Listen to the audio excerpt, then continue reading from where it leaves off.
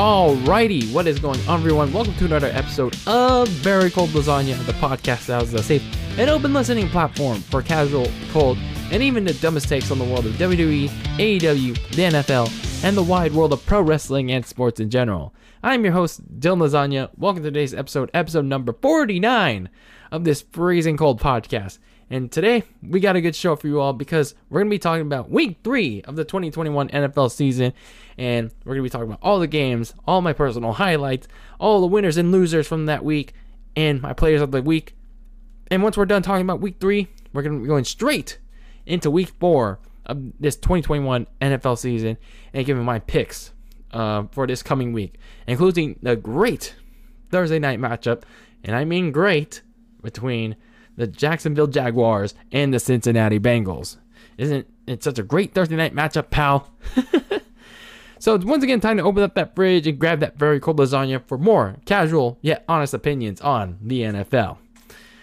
I gotta say, when it comes to Week 3, outside of a couple of games, it was just a pretty uneventful week. A lot of blowout games, a lot of a lot of uninteresting games like that. Sure, it went down to the wire, but it was just more kind of a snooze fest.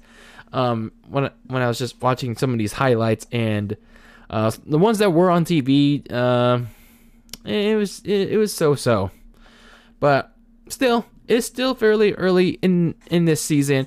The biggest season ever, 18 weeks, 17 games. I guess there will be more excitement in the weeks to come as we truck forward in this NFL season.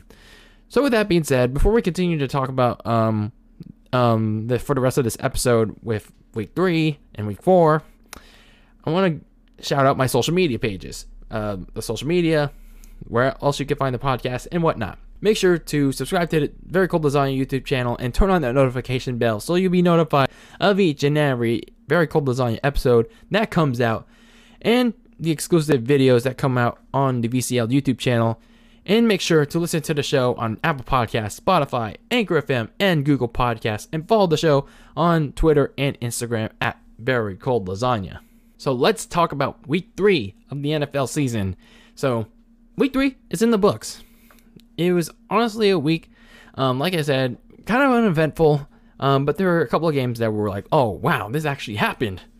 And then there were other games that were like, yeah, this is a blowout, and a game that isn't that all that exciting. But there was also a week that I personally defined as a week that can be defined as where you can see those early playoff contenders and pretenders. That week that it's kind of like that nut busting time for some of these teams because they don't want to go 0-3 or 1-2 very early in the season, because if they go 1-3 or 0-4 the next week, then their season's pretty much done from there on out. But then when this season was not the season, but this week was all said and done, it served as a reminder for myself that it still remains very early in the season for pretty much everything I just said, because of how much can change in the span of one whole week. Like I said last week, where it was pretty much nut busting time for teams like the New Orleans Saints, the New England Patriots, I think the LA Chargers, the Chiefs, other teams that I said that need to have like a kind of like a bounce back, or they need to like up their game performance. Those kind of performances. So let's take a look at the week that was Week 3 of the 2021 NFL season, and we start with Thursday Night Football between the Carolina Panthers and the Houston Texans. The Panthers beat the Texans 24-9 in a pretty uneventful game to kick off this week. Sam Darnold struggled some in this game, throwing it in super tight coverage, but still made some decent throws and got two of Carolina's touchdowns on some QB runs. Meanwhile, for the rookie quarterback for the Texans, Davis Mills, he struggled pretty badly. But then again, it's a very tall task for a quarterback to, run the first team offense on a short week. mean, not everyone can do it. Not every quarterback can do it. So, I mean, you got to give the Texans a little bit of slack here, considering they just lost Tyrod Taylor. So then we get to the Sunday morning slate. The early morning, we had the Tennessee Titans go home and host the Indianapolis Colts, a division rival.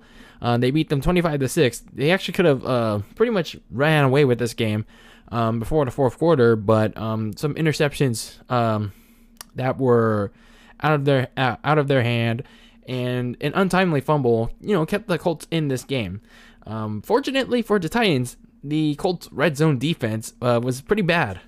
Carson Wentz couldn't find the open receivers, or he couldn't get the receivers to catch the ball, so they had to settle for field goals. But in the end, the Titans won 25-16, and a somewhat crucial division win. When it all said and done, it could be a factor when the Titans and the Colts could be battling for the division title in the AFC South. Then up in New York, the Atlanta Falcons beat the New York Giants 17-14 in a pretty uneventful game. And this was on a day where Eli Manning was entered in the Ring of Honor for the Giants. But even then, it was the same old bullshit for the Giants, with super conservative play calling, a struggle to move the ball against an also struggling Atlanta defense. And then, of course, like last week against Washington, they lost again on a field goal from Younghoe Koo. So I'd say the biggest upset of this week, and probably the game of the week, the LA Chargers beat the Kansas City Chiefs 30-24. I'm just like, wow, that was unexpected. And considering the fact that what was also unexpected was Patrick Mahomes throwing 2 interceptions, one of which was the game-changing interception late in the game that allowed Justin Herbert to march the team down the field to have a game-winning touchdown drive. Even though they didn't necessarily have to, they could have just punched in a game-tying field goal. But no, they decided, like, we're gonna win this game. We're gonna have our big balls in our you-know-what, and we're gonna march down the field, get a touchdown, force the Chiefs to answer the call, and damn, the Chargers seem like the cream of the crop this season. I know it's pretty early, it's only week 3, but you got to give credit to this Chargers team for bouncing back from a bad game against the Cowboys, making all those mistakes at home, and then they go on the road to Kansas City and get a big win over a division rival, and an early key win against the Chiefs in what could be like a crucial win down the line when they could be vying for the AFC West title. And it could be a crucial factor when these two teams play again in December. So we will see. And, this is also a indication that the AFC West is probably not going to be the same cakewalk it's been for years for Patrick Mahomes and Andy Reid. So then we had the Cleveland Browns beating the Chicago Bears 26-6, and pretty much the story of this was the game that was on my TV, and I was like, can they switch it to something else, please? I don't want to watch this anymore.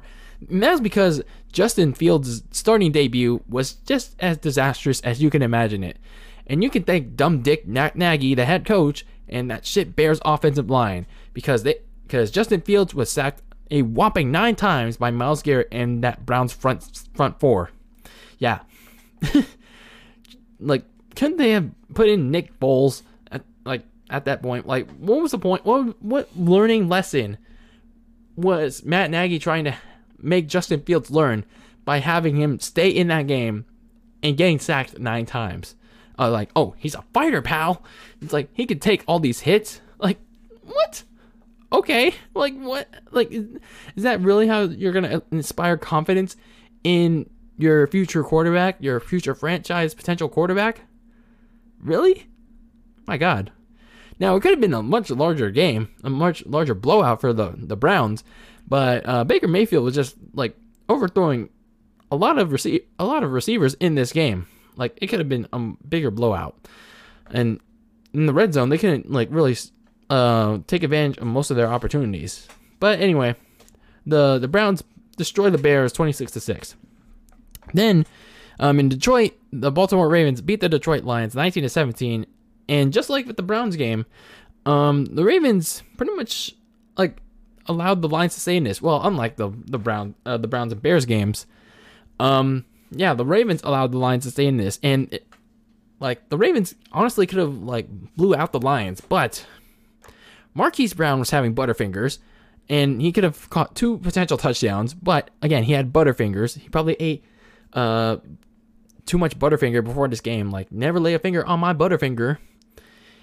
And the Lions were actually able to contain Lamar Jackson's running ability, and they actually got to him a couple of times for sacks. And that Ravens secondary, damn, I guess those injuries really hurt them. Those injuries in the secondary really, really hurt them because they were unable to contain even Jared Goff and that Lions lackluster yet honestly spirited offense. Yeah, they continued to fight in this game.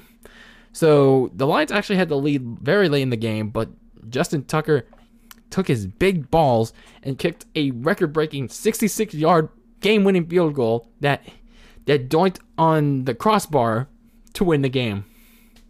How crazy is that? How crazy is that, man?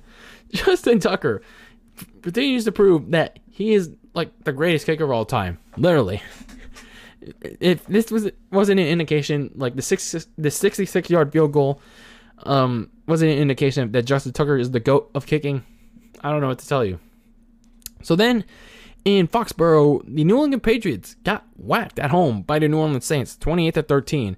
Jameis Winston had a solid bounce-back performance from the Panthers game against the Patriots team that couldn't make up for Mac Jones' struggles. Speaking of Mac Jones, he struggled for a lot in this game, throwing 3 interceptions and missing his receivers on his throws. Yeah, I mean, it's expected for a rookie quarterback, but it's kind of concerning considering, Bill Belichick gave a lot of confidence in this kid, and it's, I don't know. I'm not sure what Bill Belichick's thinking. Maybe he's trying to prep him up for who's coming to town on a Sunday night, but it's kind of it's a little concerning. So the Saints beat the Patriots 28-13. The Arizona Cardinals went to AEW land to beat the Jaguars 31-19. Now this was actually honestly it kind of a little bit of a dogfight for much of this game, because the Jaguars defensive front four gave Kyler Murray a bunch of fits. They were pressuring him a good chunk, and the secondary even got 2 interceptions on Murray. So this game was not as out of reach for the Jags as some thought it was. So the Jags took the lead at halftime with a 106-yard missed field goal return touchdown. So literally, Matt Prater tried to one-up Justin Tucker before Justin Tucker even decided to kick that 66-yard field goal. I think it was a 68-yarder. And then Matt Prater missed it. He couldn't get a crossbar help assist. And then the Jaguar special teams ran it all the way from end zone to end zone to get a halftime lead. Trevor Lawrence also had a nice game here, but he eventually crumbled in the third quarter. So he also showed in this game that he remains a work in progress. So the Cardinals eventually shifted the momentum, getting a pick 6 on Trevor Lawrence and James Conner. I think it was James Conner who ran it in for a touchdown. And they also forced another fumble on Trevor Lawrence late in the game to pretty much seal the deal on this Cardinals victory as they move to 3-0, heading into their matchup against the LA Rams next week. So then, in the last of 2 early morning matchups, the Buffalo Bills hammered the Washington football team at home, 43-21. Bills offense pretty much returned to form with a dissection of this supposed to be scary Washington defense as Josh Allen spread the ball around to the likes of Emmanuel Sanders, Cole Beasley, and Deshaun Knox. And this was in spite of Stephon Diggs being pretty much quieted down by this Washington secondary. So, yeah, this is what a team does when your supposed top receiver is being doubled and being covered by the defense. You spread the ball around to very well good guy playmakers. So Washington managed to catch up in the second quarter, and that was pretty much all they could do. They only managed to make it a one-score game late in the second quarter because this Washington offensive line is still not particularly very good against opposing defenses, because Taylor Heineke and the offense struggled against the Bill defense because they were being relentlessly pressured into repeated mistakes all day long. So that was pretty much all I could say about that. So then in the last of the early morning slate, the Cincinnati Bengals beat the Pittsburgh Steelers 24-10. The Bengals overcame an early turnover to completely dismantle their division rivals on the backs of two touchdowns from Joe Burrow and Jamar Chase. And I think it's a little time for concern for the Steelers because, they tried to get back in this game, but there was a reason why they stalled on their third downs and in the red zone, which I will get to in a bit. But they were stalling big time on third downs, whether it is in the red zone or on third down drives. There's a little cause for concern, and I'll get to that in a bit. So in the afternoon slate of games, the Denver Broncos shut out the New York Jets 26-0 at home. Teddy Bridgewater had another solid game, and that Denver defense pretty much whacked with Zach Wilson. But as good as the performance Denver had against the Jets, you got to look at the competition Denver faced. They faced the New York Giants. They also faced the Jaguars. They also faced the Jets. So they're kind of a so-so 3-0. So they're about to face some real competition next week, starting with the Baltimore Ravens at home. Meanwhile, for the Jets, last week I blamed Zach Wilson for the loss for the Patriots. But this week it was a total team effort in this no-show. There was no offensive line help. They were repeatedly getting beat by the Denver front seven. The secondary, I know there's some injuries there. They were getting beat. They were getting beat by the Denver offense, and the Jets, they may have their supposed QB of the future, but the Jets front office didn't do him any favors by getting him some help in the offseason, and it's starting to show in gangrene.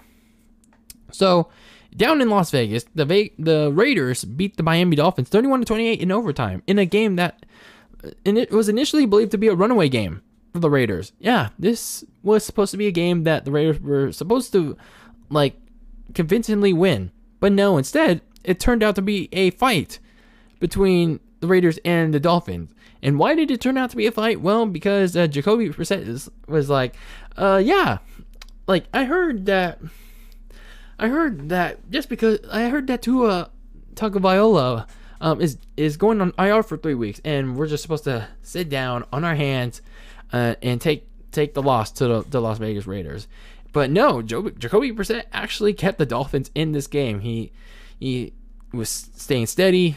He was being methodical with his throws, and he also led a nice 2-minute drill to send the game into overtime. He went balls to the walls with pretty much their last down of the game, with I think it was 4 or 3 seconds left in the game, and they got a touchdown and a 2-point conversion to tie the game. But ultimately, it was all for naught. But still, it was a good effort. It was a really good effort for a Dolphins team that was missing their starting QB. The game was won at the very tail end by the Raiders on a field goal. So the Miami Dolphins fought to the end, but ultimately the Raiders moved to 3-0 with a overtime victory. Another one, their second in the last 3 weeks. So the Minnesota Vikings beat the Seattle Seahawks 30-17. Kirk Cousins proved in this game, actually the second straight game, that he can be more than just Captain Checkdown if he tried. And he did so by torching the Seattle secondary to the tune of 3 touchdowns. Meanwhile, Alexander Madison, the backup running back, also had a good day in relief of the inactive Dalvin Cook. And he was able to find open running lanes all day long. Meanwhile, for the Seahawks, Russell Wilson and the offense seemed to be in rhythm. They actually had a 17-7 lead in the second quarter, but the Vikings defense put the pressure on Wilson and pretty much shut down DK Metcalf and Tyler Lockett all day for the rest of the game. And just about every aspect of the receiving game was pretty much gone. And the Seahawks were shut out in the second half. So, wow. The Vikings, yeah, if they try like this every game, it can be something. They can be something. So, in perhaps, what I initially thought was the biggest game of the week, the LA Rams, like, methodically, ran away from the Tampa Bay Bucks, 34-24. Rams QB Matthew Stafford and Cooper Kupp continued their chemistry together, to the tune of another touchdown performance. I think they got 1 or 2 touchdowns, and other contributors like Tyler Higbee and Deshaun Jackson got in on the fun too. And that Rams offense ran all over the Bucs secondary. And yeah, that secondary is a little bit of a concern for the defending champions. Meanwhile, for Tom Brady and the Bucs, they did all they could to get back in this game, but that defense of the Rams was just too much to overcome for them. So then, in the Sunday night football closer for the Sunday slate of games, the Green Bay Packers beat my San Francisco 49ers 30-28 on the heels of a Mason Crosby field goal. Aaron Jones and Devontae Adams had a field day torching the Niners' non-existent secondary. Jimmy Garoppolo struggled big time in the first half with bad overthrows and an interception. But in the second half, he attempted to overcome all of that. He actually did and helped the Niners take the lead despite a stupid fumble that he shouldn't have committed. But he left the Packers too much time. He left them 30 seconds, about 30 seconds. And that was still enough time for Aaron Rodgers to march down the field with no timeouts and left Mason Crosby to hit the game winner. How sad. How sad. So anyway, in the Monday Night Football and Week 3 closer, the Dallas Cowboys beat the Philadelphia Eagles in a methodical and destructive blowout, 41-21. Now, you thought that the Eagles could have had a chance in this game because there was it was a tie game in the first 5 minutes of the game. Ezekiel Elliott scored a touchdown on the Cowboys' opening possession, and then Fletcher Cox, 2 possessions later, strip sacked Dak Prescott, and it was already 7-0. Not 7-0, 7-7 all. But then after that, it was all Cowboys. Prescott, Elliott, and the rest of the offense hammered the Eagles' defense, and the Cowboys' defense pretty much got all around Jalen Hurts, and they even got a pick 6 on him in the third quarter, and they repeatedly attacked that offensive line and got to Jalen Hurts a couple of times. So perhaps I overreacted on the Eagles' potential to at least make a run at the NFCs and on the Cowboys. So overall, yeah, that was week 3 of the 2021 NFL season. Not a lot of eventful things happened aside from Justin Tucker hitting a 66-yarder, Justin Herbert leading the Chargers to an upset over Kansas City. The Rams, not like completely blowing out the Bucs, but beating the defending champions and probably proving that they can be the best team in the NFL. But other than that, not really too much headlines, if you think about it. So now let's talk about some winners and losers of this game, this week. The LA Rams, actually both LA teams, but let's start with the LA Rams. So like I mentioned before, the Rams proved they have like all the tools and assets, to pretty much make a Super Bowl run. They traded away a lot of their first round picks, but I think the biggest one they did was acquiring Matthew Stafford, and it's starting to pay off. Like this connection between Matt Stafford and Cooper Kupp, and now they got Robert Woods, Deshaun Jackson, and Tyler Higbee, and you still got a talented defense that's led by Aaron Donald. The Rams proved Sunday that not only can they outscore just about anyone, they can pretty much, in the most critical moments of the game, pretty much get to the quarterback and shut down the receiving game. That's what they did to Tom Brady in that Bucs offense. And yes, this is coming from a Niners fan, but I'm willing to admit that. I'm willing to admit that the competition looks better than what we have to offer at the moment. And sure, we can smack talk all we want about how we sweat the Rams in previous years, but this is not the previous year. This is a new year. And we'll see what's to come in week 10 when the Niners face the Rams. This Rams team looks pretty damn good. I'll admit that. I'm willing to admit that. So, for the Rams, they got a big win here because when it comes to having the top seed in the NFC, this is going to be a tiebreaker for the Rams. Now let's look at the other LA team, the Chargers.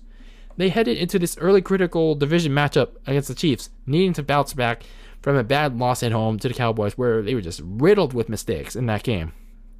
And they bounced back in a big way.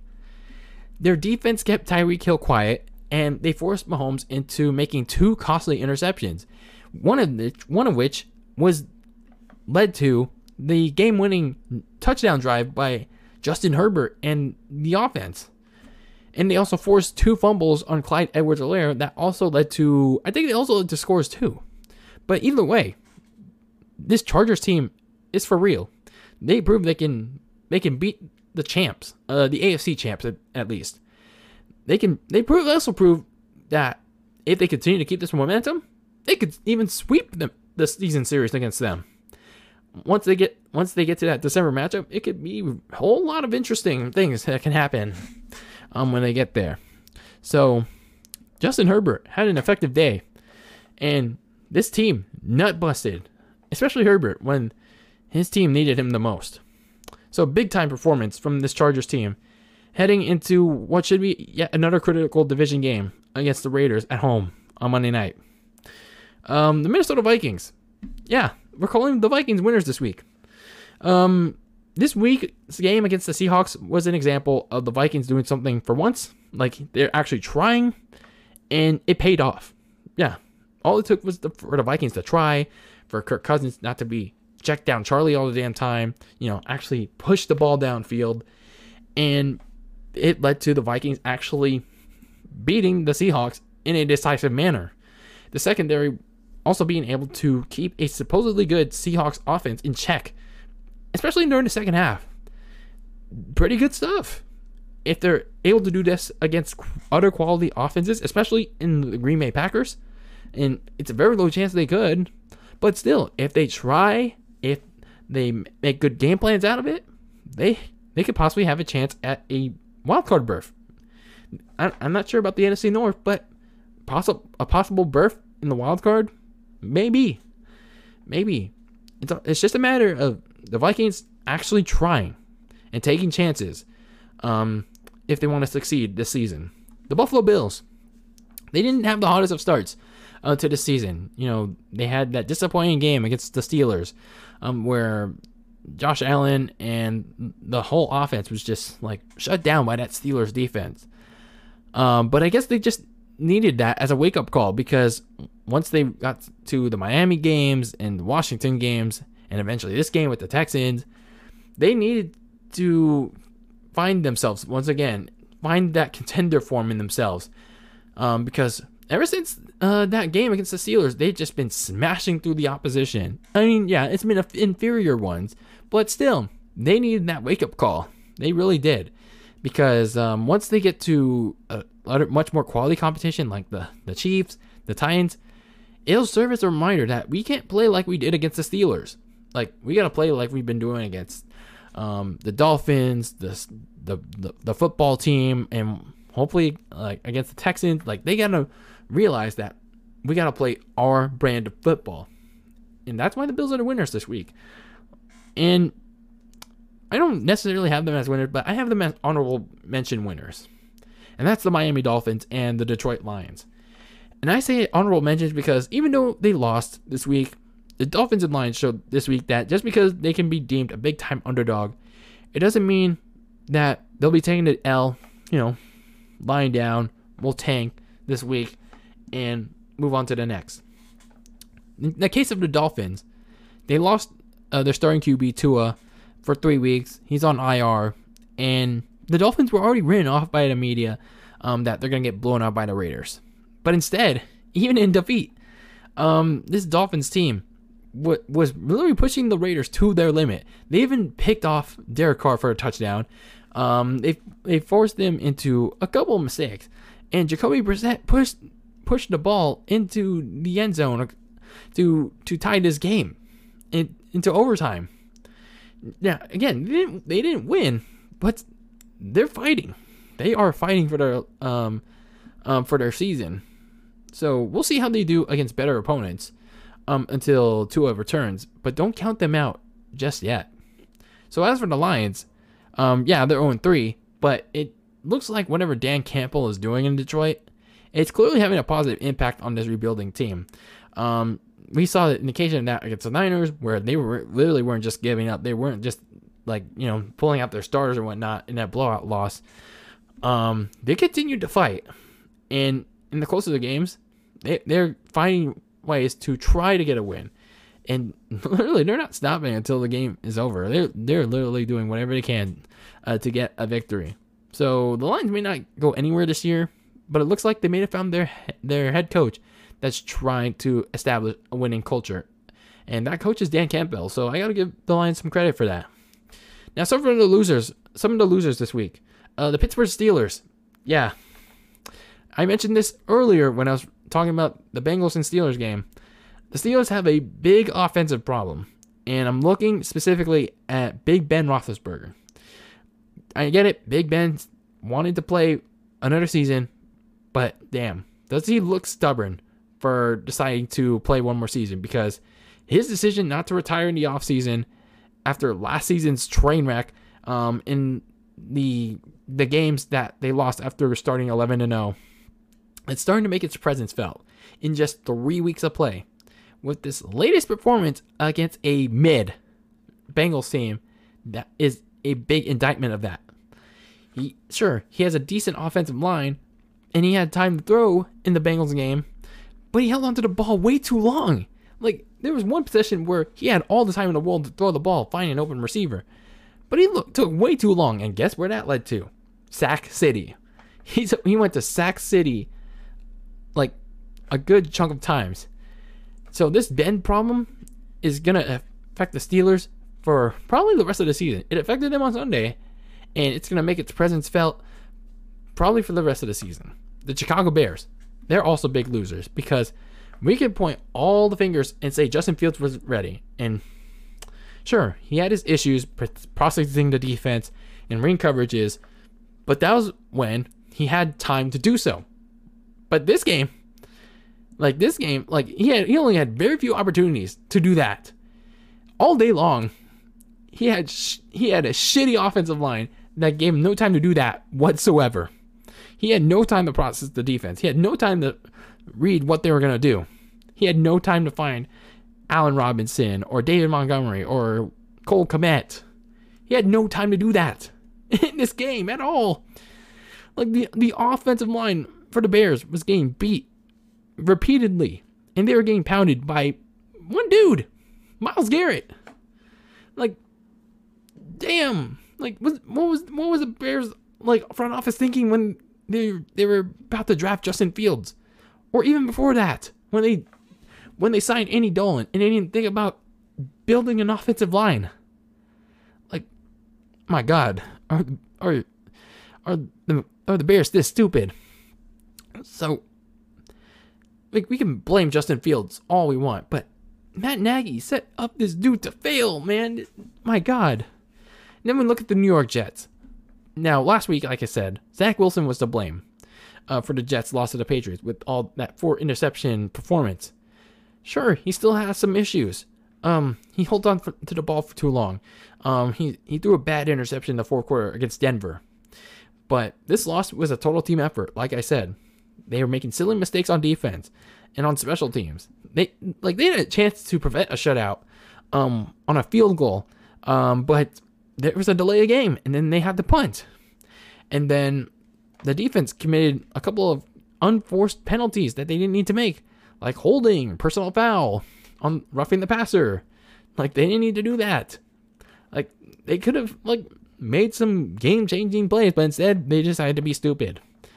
And all in all, this was yet another really bad performance all around by Gang Green. And I'm not sure what Robert Saleh is doing down there. I'm really not sure. And then the Philadelphia Eagles. Man, talk about overreaction city when you see one. I honestly thought the Philadelphia Eagles would have been at least been able to compete a little bit in the NFC East against the Cowboys, and to a degree a little bit Washington. But after we saw what we saw in their mistake-filled loss to the 49ers, and now this blowout loss to the Cowboys.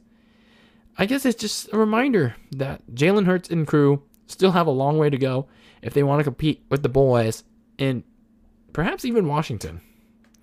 So the Eagles still have a long way to go if they're going to compete in that division, if that even is a division. So then now let's look at some players of the week. Matthew Stafford of the Rams with a big performance against the Tampa Bay Bucks. Myles Garrett of the Browns, 9 sacks on Justin Fields. I think probably less than that, but still contributing to a 9-sack performance for the overall Browns defensive line on Justin Fields. And Justin Tucker, the kicker for the Ravens, for his record-breaking 66-yard field goal against the Lions to win that game. So now, week 3 is in the books. Pretty uneventful week, but still some good takeaways to notch from. So now, let's talk about week 4. It's kind of like the prelude to the quarterway point of the NFL season, even though it's like an 18-week NFL season now with 17 games. But this is kind of like the point where, just like the last 2 weeks, these teams are still trying to find like who they are. But some teams like the Rams, the Cardinals, the Bucks, they probably know where they stand, how they are on both sides of the ball. But for other teams like the Jaguars, the Jets, the Niners, or the Bengals, or the Eagles, like they're still trying to find like their identity. They're still trying to like establish a rhythm. So these week 4 games are kind of like an opportunity to make sense of that, to accomplish that goal.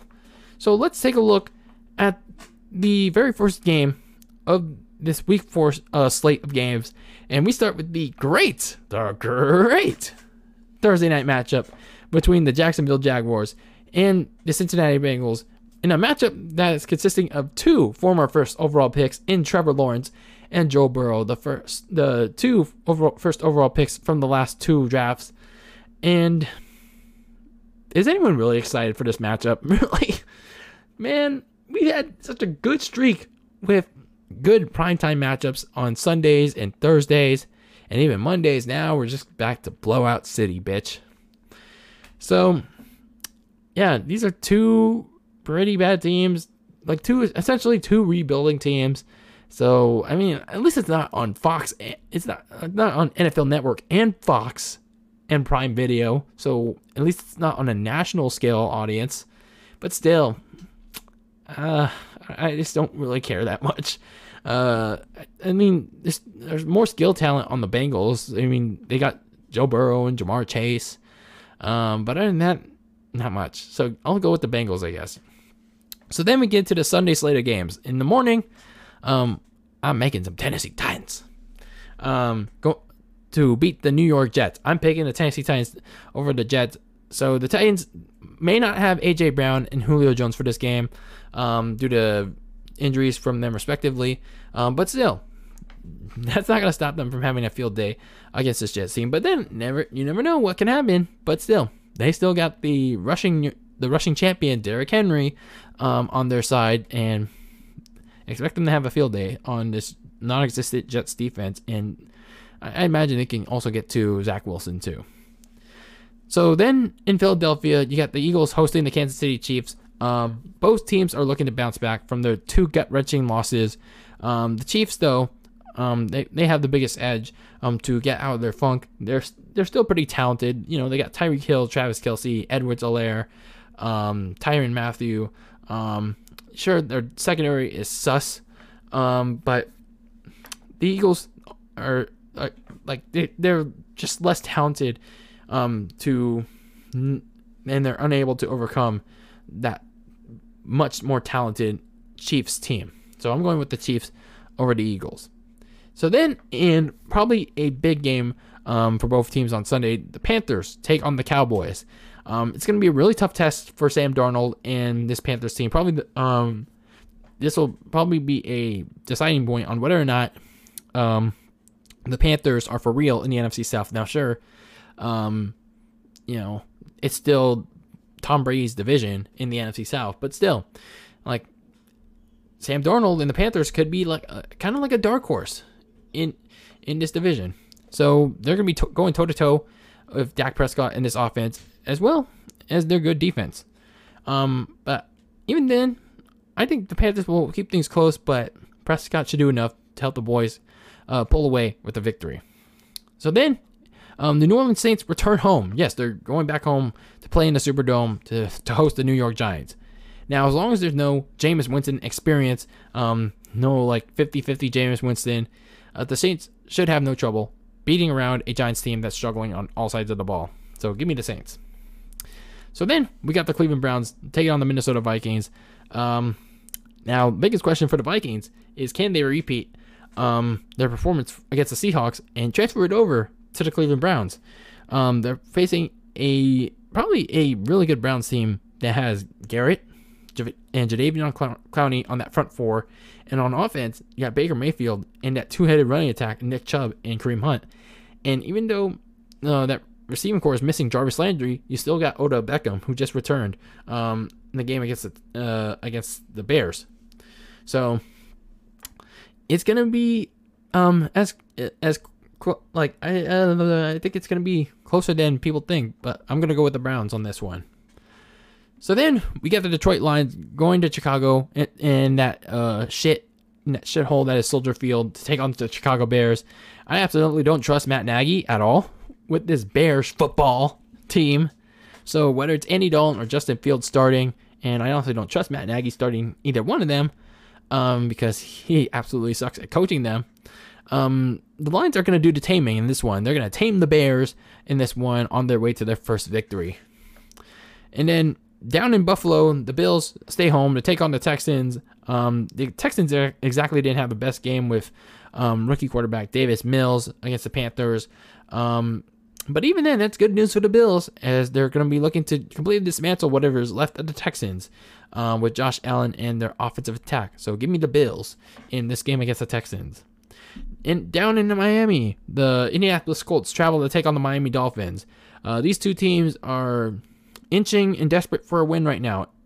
The Colts are 0-3, and they need to get a win if they want to have a chance to compete for the AFC South against the Titans. And I already don't have an edge because the Titans already won one division game over the Colts, so they got to pick it up. They got to pick up that slack. The Colts are having that Carson Wentz syndrome. In other words, they're like trying to find what Carson Wentz is going to show up for them. Miami, they could still be fighting with Jacoby Brissett at quarterback. They can be that underdog, that fighting underdog with Jacoby Brissett, or they can get the one that they got in week 2. But still, either way, we got to pick a team here to win. And I just see, I don't know, maybe the Colts will pull it off. I'm going with the Colts on this one. So down, we got the Washington football team taking on the Atlanta Falcons.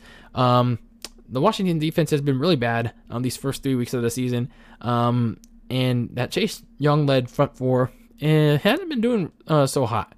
But I think this could be the week that they could get right against a mid-Falcons offensive line. Matt Ryan could make things interesting. He's still playing at a very good level, despite the lack of talent around him.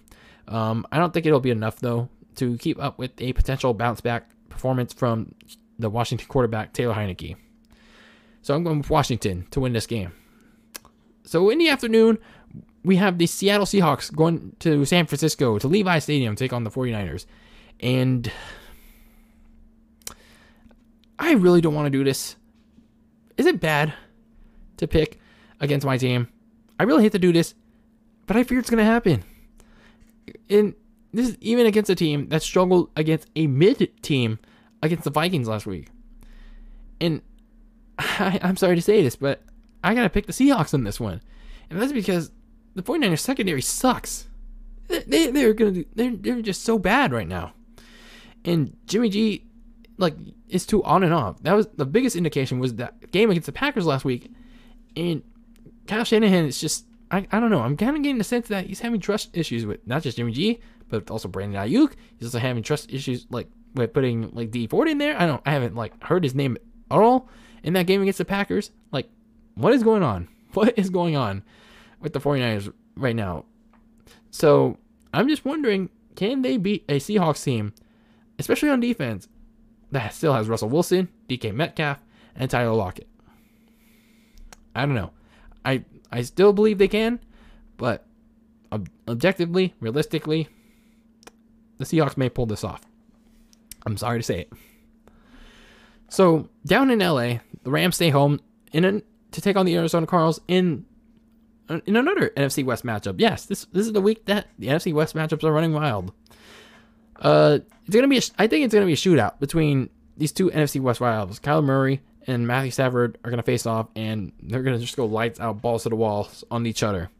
I think the Rams will hold on to win in what should be a slugfest between these two teams. I think Stafford just has more experience in these kind of games against Kyler Murray and in general, so the Rams are going to win this game. The Pittsburgh Steelers are going up to the not so frozen tundra yet to take on the Green Bay Packers. Packers, whatever.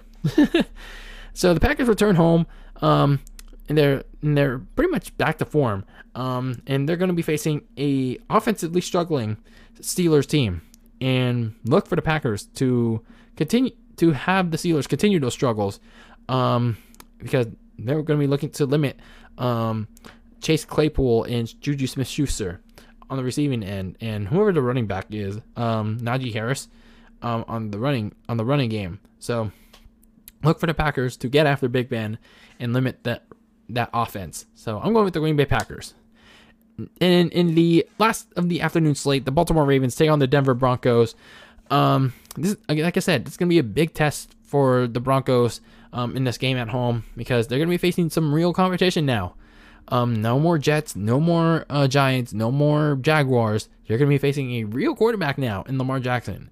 Now, sure, like Teddy Bridgewater can make this game interesting against a suspect Ravens secondary. But I think in the end, the Ravens will hold on. I think they're just a little more talented on offense when they have Lamar Jackson, Mark Andrews, Hollywood Marquise Brown, and they also got literally the best kicker in the game, Justin Tucker. So I think the Ravens will win what I think could be a close one. I don't think it'll be a complete blowout or like a runaway game for the Ravens. I think this Denver team will push the Ravens to their limit, but the Ravens will hold on to win. So in probably one of the most anticipated games of the season, Tom Brady returns home to Foxborough on a Sunday night to take on his team that he's been with for the last 20 years before he decided to take his talents to Tampa, the New England Patriots.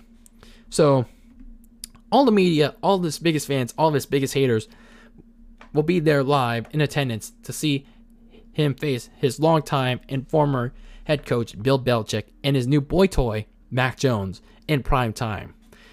Now, Brady will probably be given a welcome home reaction, a happy, a praising reaction from this Patriots fan base, but expect Brady to bounce back from his performance against the Rams, and he'll probably take out some of that frustration and aggression from that loss and transfer it over to a win against a still suspect defense on the Patriots and a still inexperienced Mac Jones. So I'm going with Tampa Bay to defeat Brady's old team, the Patriots, on Sunday night.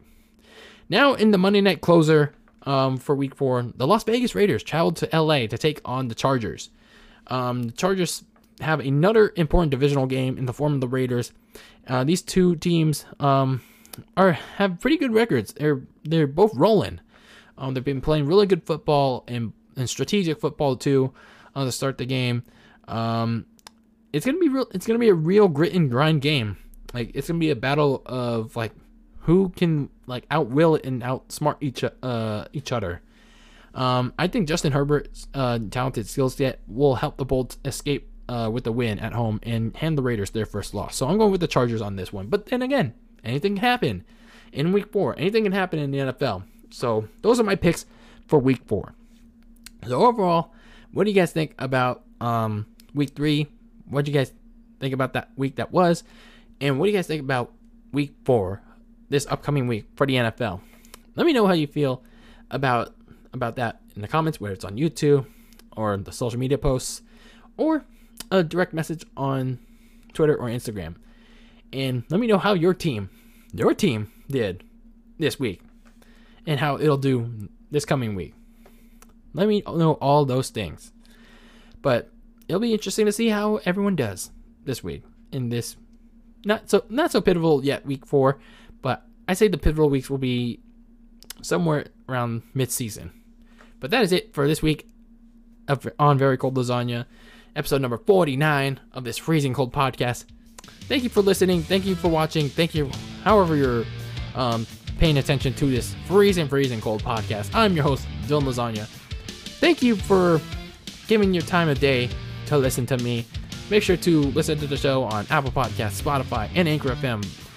Listen to the show and watch the show and subscribe. Turn on the notification bell on the YouTube channel so you can be notified of each and every episode that goes live on YouTube.